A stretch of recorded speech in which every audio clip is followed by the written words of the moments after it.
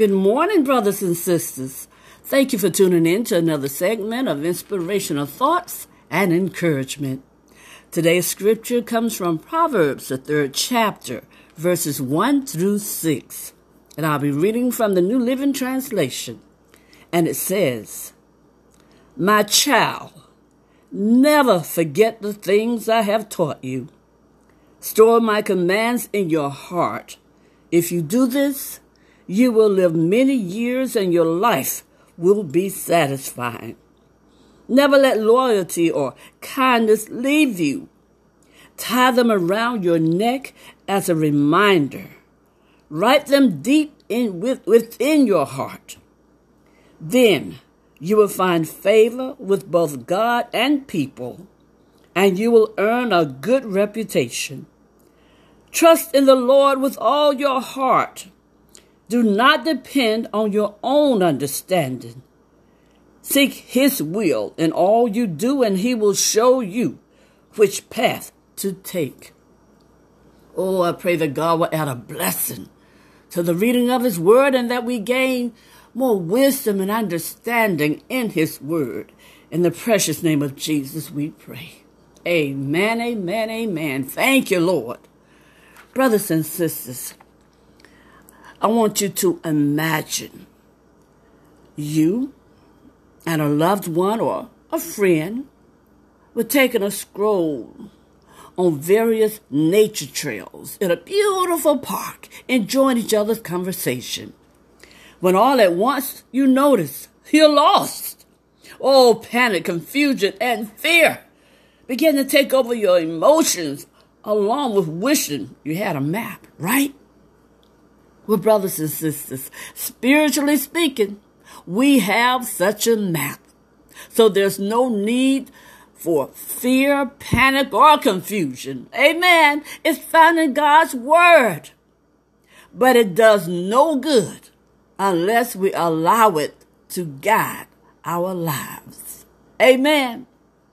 At times we may fail to follow scriptural guidance because of neglect. Sometimes we're just so busy walking through life that we forget to look at God's map to make sure we're headed in the right direction. Sometimes we may fail to follow scriptural guidance because of pride. We often want to determine our own destiny. Many of us prefer to plan a course of action by relying on our own strength, our own wisdom, and our own abilities. Now, that's a mistake, right? Oh, brothers and sisters, sometimes we may fail to follow scriptural guidance because of distractions.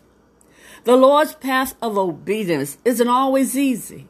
In fact, sometimes it can be extremely challenging.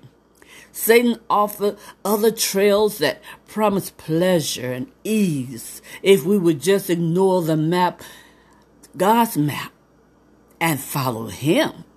Although these routes seem pleasant at first, they lead to heartbreak, discouragement, and pain.